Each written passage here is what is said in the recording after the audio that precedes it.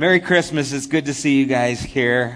Thankful that we get to be here together on this day, again, recognizing the Lord's birth. And as we get started, I wanted to share a few things as we are concluding our Advent conspiracy. This is actually our fourth and final time of the Advent conspiracy. For those of you who are here the first time, what we've done is said, okay, let's make this Advent season, this time where we recognize the birth of Jesus, let's try and make it something that actually is about worshiping. Worship is to give worth to something. How can we give worth to who Jesus is and what he has done? It's not by going to the mall and shopping. It's not by, trying to get the best deal, go in debt. We wanted to bring back a more substantial reason for the season. And so what we said is, what if we can make this about Jesus again and allow our lives to be that of worship and giving worth to him?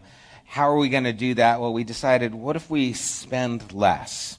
Not stop spending. We weren't going to become Scrooges and not, bah humbug, no more Christmas, kids, here's an apple, kind of a thing, But what if we just bought one less gift or spent a little bit less than we normally do? What if we gave more? You say, how can you spend less and give more? That's a contradiction. Well, only in our consumeristic society. What if instead of buying a gift, you made gifts? What if you baked cookies? My wife has baked tons of cookies. And I've had to eat most of them because, if they break or the frosting isn't right, she's like a cookie perfectionist. Oh no, this one's bad. I go, yeah, it's bad, hon. Bring it here. I'll take it off your hands, But what if we make cards, if we give time, if we give relationally and not just monetarily? What if we spend time with family and those people who we love and are important to us? What if we actually want to bring that kind of relational aspect back? When God gave to us his son, he didn't give just a gift. He gave of himself. What if we were to do the same thing so that it became a little bit more personal? And then also we said, what if we loved all? What if we took the money that we saved by not spending as much and instead gave it to those who really did have a need? Even as the youth did with their ding-dong ditch kind of a thing, but left ham. Can you imagine? What? Someone just ding-dong ditched us and left a ham? What's this? Merry Christmas. That's how we do it here. But we've decided to show our love by giving. We adopted 41 kids who were a part of the Healthy Start program with the school district. We purposefully sought out those kids who were in financial straits and wanted to help them and their families with Christmas. And so a number of you adopted those kids, bought gifts, and then some of you took the gifts to the kids. And I've heard some neat stories about what has happened. I know one of the gentlemen here went down to the skateboard shop, and he had the age was a boy, and he thought it'd be so cool to get him a skateboard. But there was this price range that we were trying to keep it in, so, that one kid didn't get, an Xbox and the other kid got a yo-yo. We wanted to try and keep it so that it was consistent. And so he had this price budget that he was staying in, and he thought, well, I'd like to get the kid a skateboard, but it's too much money. And so he went to the local skate shop, and the guy said, can I help you? And he says, well, I'm trying to get a skateboard, but this is the situation, helping this family out. And the guy says, hang on. He went back and he put together a deck for the guy, and he says, here you go. This is for them. Merry Christmas.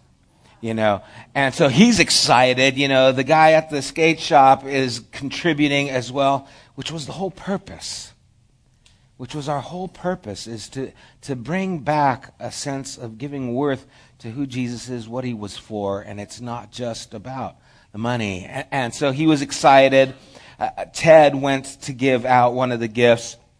And as Ted went to the home, he started talking, and he found out that it was a single mom, had 2 kids, and one of the kids had special needs.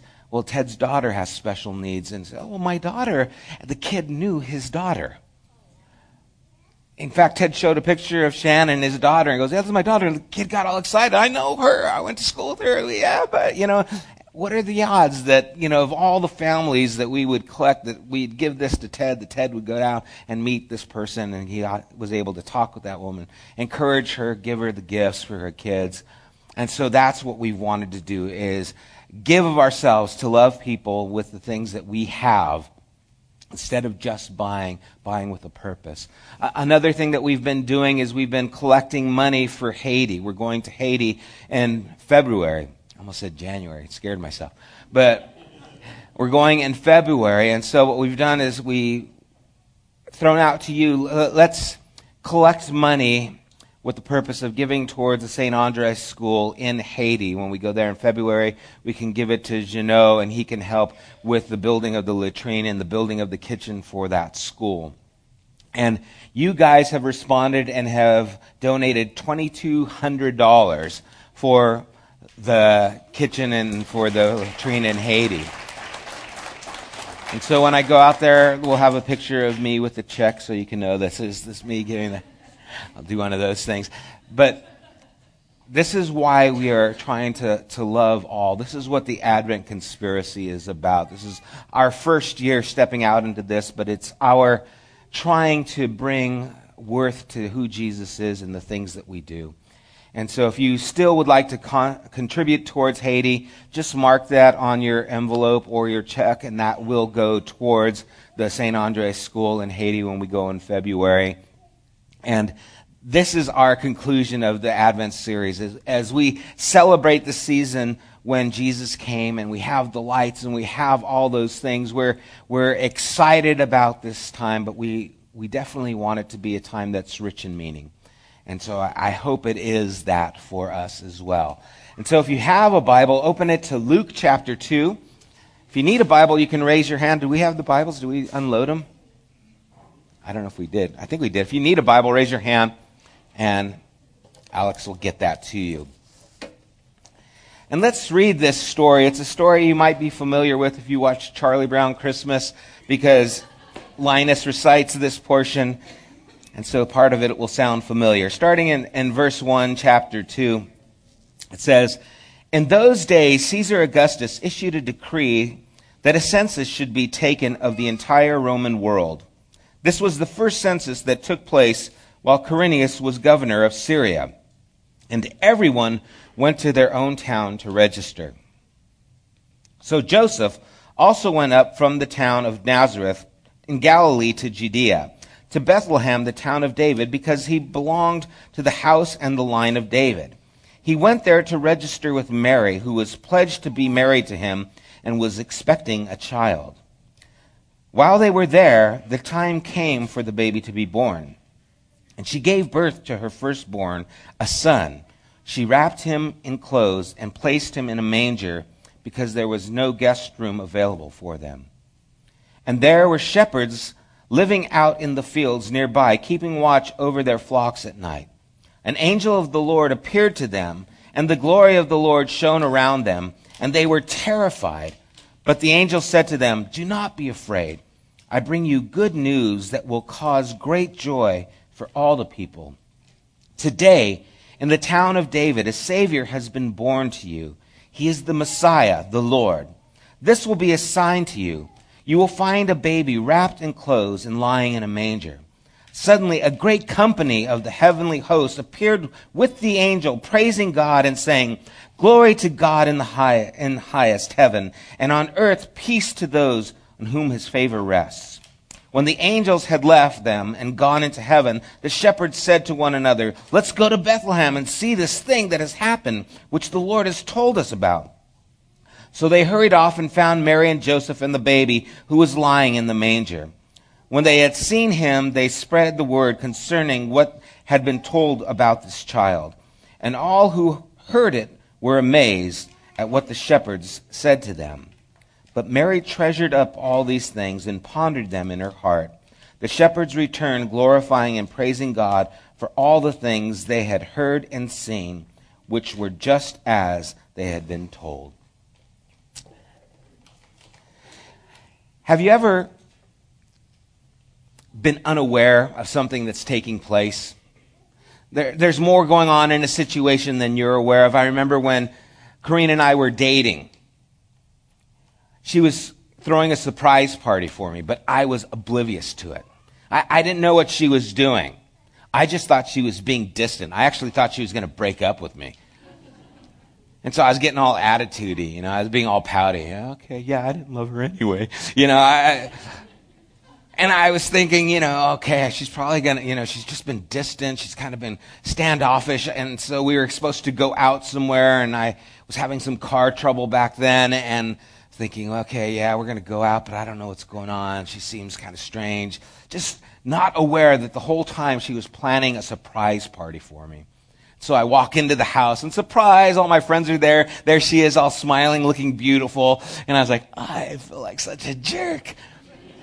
I did not know this was going on. You were making plans for me, and here I thought you were just trying to not see me anymore.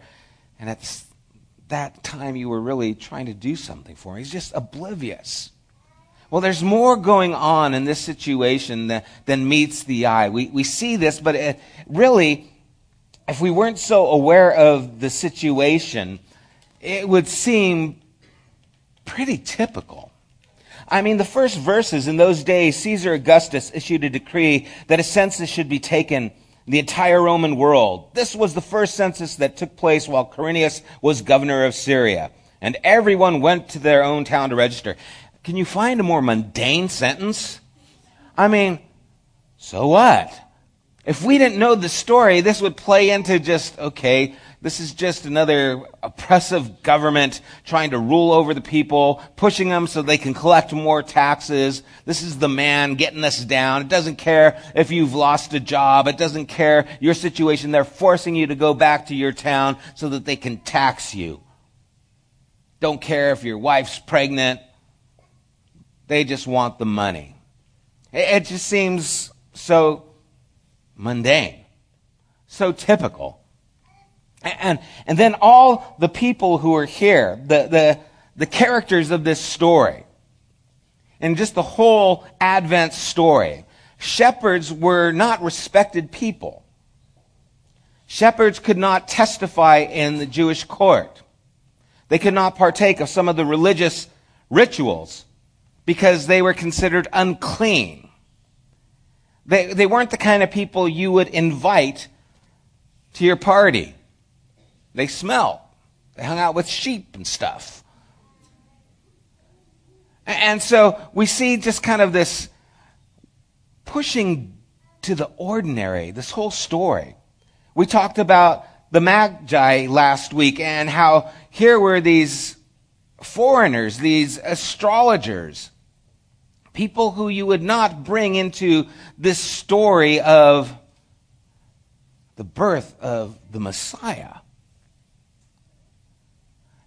It seems so uncanny. You've got an unwed teenage girl. All the characters seem so natural, so ordinary. And then you've got the location. Bethlehem was not a hot spot. Bethlehem would be kind of like Roundup, Montana. You never heard of it? I know. I had to look it up. I thought, what's a small place? In Roundup, Montana, there's like 1,000 people. Bethlehem wasn't your Mecca. It wasn't where people would go. It wasn't New York. It wasn't Los Angeles. This isn't where CNN went to talk to people. Occupy Bethlehem. It just wasn't happening. It was off the map. And then you've got a stable. We call it a manger. And we've made this so nice. We've got a manger scene on maybe our mantle somewhere, and it's got cotton. I guarantee you there was no cotton there in the stable. And shepherds got a serious upgrade. Before this, there were no shepherds on mantles anywhere. To make this realistic, we should have scratch and sniff mangers to give you an idea of what's really taking place. because sheep look nice from a distance. Horses in a stable smell like horses in a stable.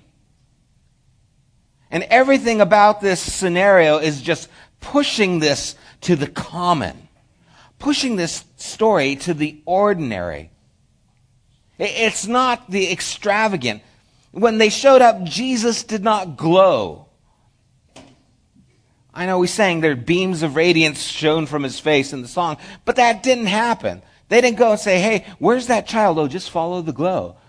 There he is. Oh, there he is glowing. It wasn't like that. He was in a feeding trough. It was very raw. It was very natural. And as it's described here, even in verse 6, while they were there, the time came for the baby to be born. That's a nice way of saying it. I see kids here. Some of you ladies know what that means. The time came for the baby to be born. It means labor. You know, this isn't just, oh, the baby's born. The time came. Okay, the baby's born. This is labor in a stable. And the whole scenario here, all that we attribute to this sacred moment were everyday, common, nitty-gritty things.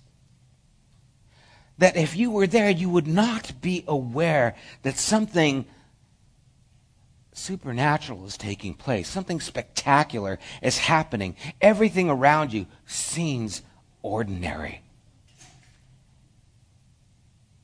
Everything around you is just reminding you of how ordinary this is.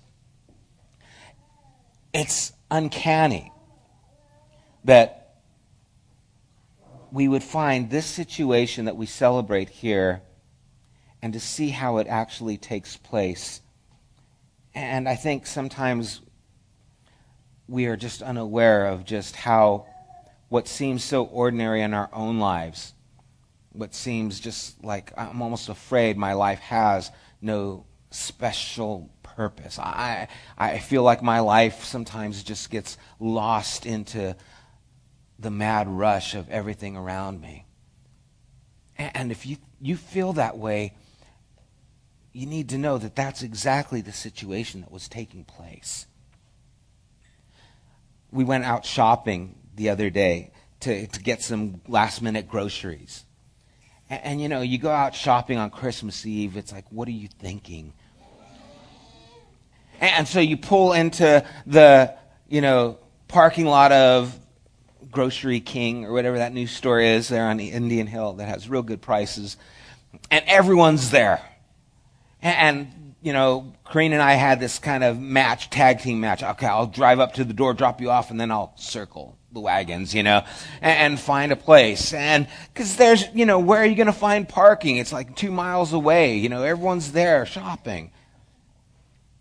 And if you get a parking place, praise the Lord, God gave me light shines down. But you would think if anyone deserved a parking place, it would be Joseph and Mary. You would expect that when they would show up at the inn, that they would say, we just had a cancellation. The honeymoon suite has opened up, and it's at a discounted rate. You would think that would happen. I mean, come on. I am pregnant with the Son of God. I've traveled on a donkey over these miles. Joseph, if it wasn't for that dream, I wouldn't be here at all. We show up and they say, there's no room, but there's a stable. And I know we've glorified this idea of the stable, but a stable's a stable. There's nothing here that seems special. And yet, in this moment of just ordinary natural, the supernatural is taking place. Something that they cannot imagine is happening. And so, we see that God is stepping into the common, the ordinary, the simple. And what makes this Advent story extraordinary is his presence in the midst of it. Not the greatness of the people, the characters there, not the greatness of the location, but what God is doing in the ordinary. What God is doing just there among the people. How he is taking these shepherds, these social outcasts, and he is given them this angelic message. How he has called these magi who are looking for the wrong gods and they find the true God. How he uses a carpenter who is now going to be the mentor of the Son of God. How he has a teenage girl who is going to raise and care for the Son of God. The extraordinary happening in the middle of the ordinary.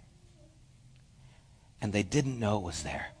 Those around them, unless the angels appeared, unless they followed and found out what was going on, it was just another day. But God was doing something supernatural.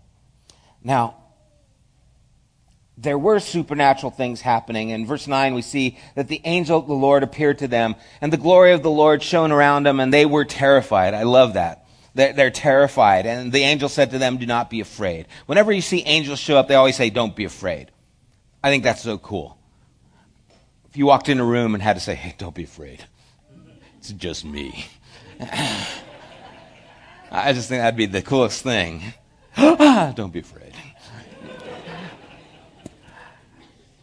But they have this supernatural event because it is a supernatural event. But what's interesting here is, as it goes on in verse 11, it says, today in the town of David, a Savior has been born to you. He is the Messiah, the Lord. This will be a sign to you. What will be the sign? Angels? That's a sign? No, here's the sign. This will be the sign to you. You will find a baby wrapped in clothes and lying in a manger. Whoa. That's the sign? And then it goes on and says that all of a sudden this great company of heavenly hosts appear, these angels. And the angels are not the sign. You see, I think many times we are looking for the sign in the spectacular. But the sign was that this baby was born. Wrapped in clothes, lying in a manger.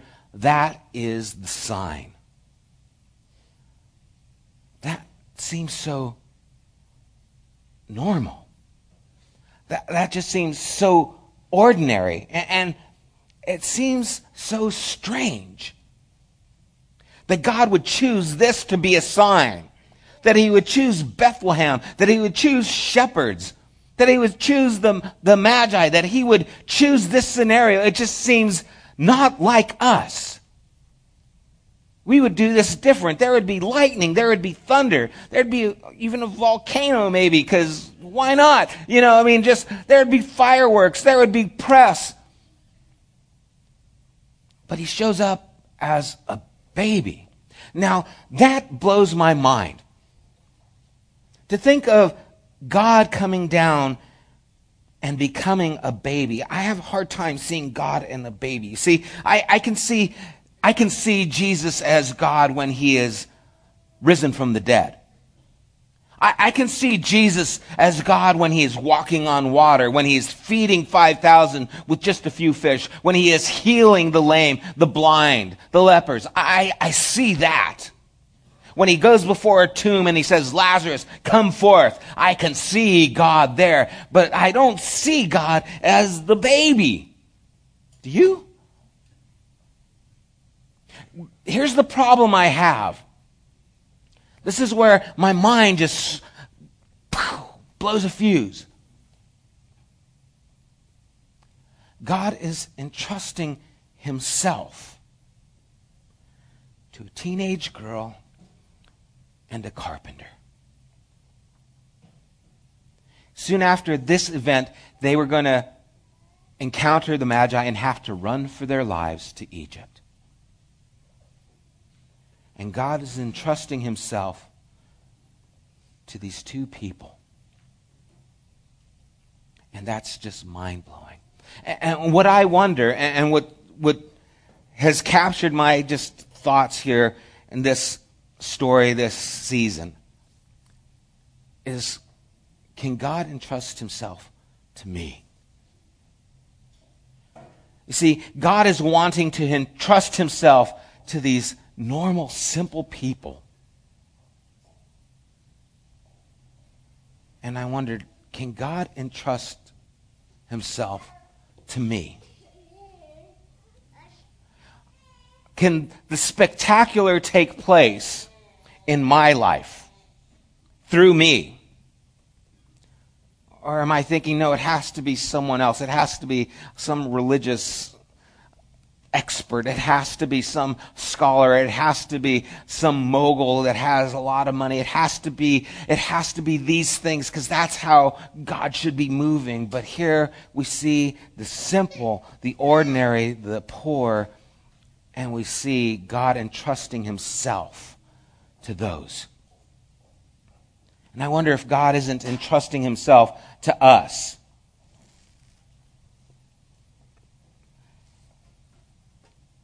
Would you be trustworthy? Are you trustworthy of this message, of the truth of who Christ is? Are you able to take that and use it for good purpose?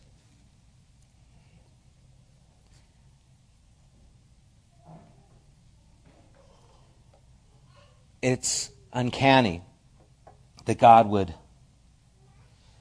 give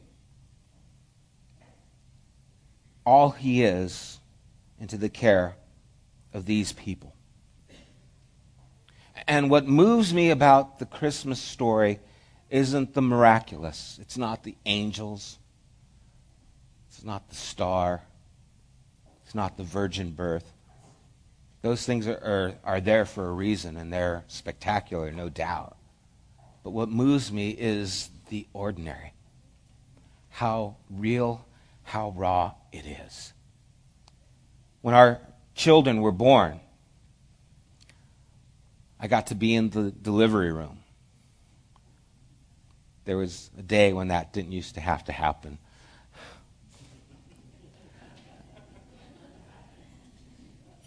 But I got to be in the delivery room. And I remember just how incredible that moment was, seeing the birth of our children. When the twins were born first, they did a cesarean. And that was a trip. I had to stand there in the corner and look, make sure I didn't step on the air hoses and stuff like that. And they do the little, stuff, and they put it, and they do the incision, and then they pull out this baby. And we knew we were having twins. And so they pulled one out, and I was like, oh my gosh, there's another one in there. And they seemed so big to be in there. I thought, wow, the other one's going to be tiny. It's going to be like this big. But they were both the same size. And there was just this blood, and there was this placenta, this afterbirth stuff, and it was just so gross in so many ways. But it was the most amazing thing I'd ever seen. It was spectacular, but it was so common, so ordinary. And I had this overwhelming sense that these are now my children, and I'm now responsible for them. And the idea that God would say, I am going to give you charge of my son, to raise him, to care for him, and he will care for you. The miraculous happening in the ordinary. God entrusting himself to people like you and me. And you see, I think God is still wanting to entrust himself to us. I think this whole season is about that Jesus has come, and he's come for you. He's come for me. If you find yourself being an outcast, a social outcast, then guess what? You fit right in with the story. If you find yourself, I'm not in with the crowd, I don't belong to this religious group, I've been out worshiping astrology and those things, guess what? He's come for you. You belong to him. I'm impoverished. I don't have any place to stay. I don't even have enough money for a house. Guess what? He's come for you. This is your story. And he's entrusting himself to you because this is where his home is. And people just like you, just like me. And we have the opportunity to respond in this way.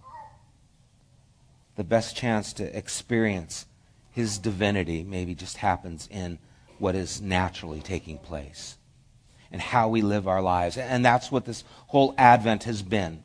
You know, Jesus said, by this all men will know you are my disciples, by your love one for another. And as we show his love in the things that we do, he's seen. His character is seen. His heart is seen, is demonstrated. And we get to be a part of that.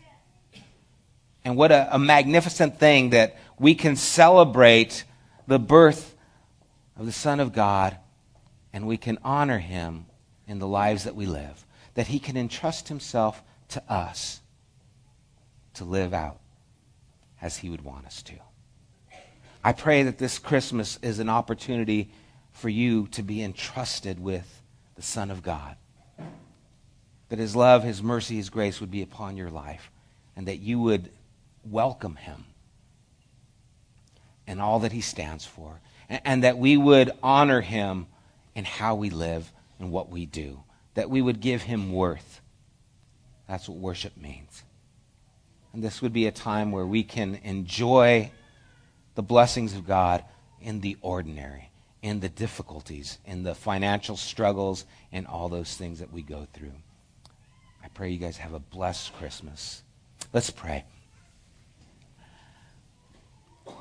Father, I am, again, just overwhelmed with the amazing taking place in the natural, the miraculous being among us in ways that just seem so ordinary. And I pray that you would give us eyes to see that there is a lot taking place that we might not be aware of. That you are always at work. You are always doing the amazing. And we get to be a part of it. It might seem so mundane. It might seem so natural. But by our being entrusted with these truths, we can actually make a difference in the lives of those around us. And I thank you for this opportunity. May we understand that you came for us, Jesus. For those who seem marginalized, for those who don't seem to fit, you fit right in. You made your home in the mess of the stable of our lives and all the things that we are going through, all the filth that we find ourselves in so many times. You've come into just that place to help us in our time of need.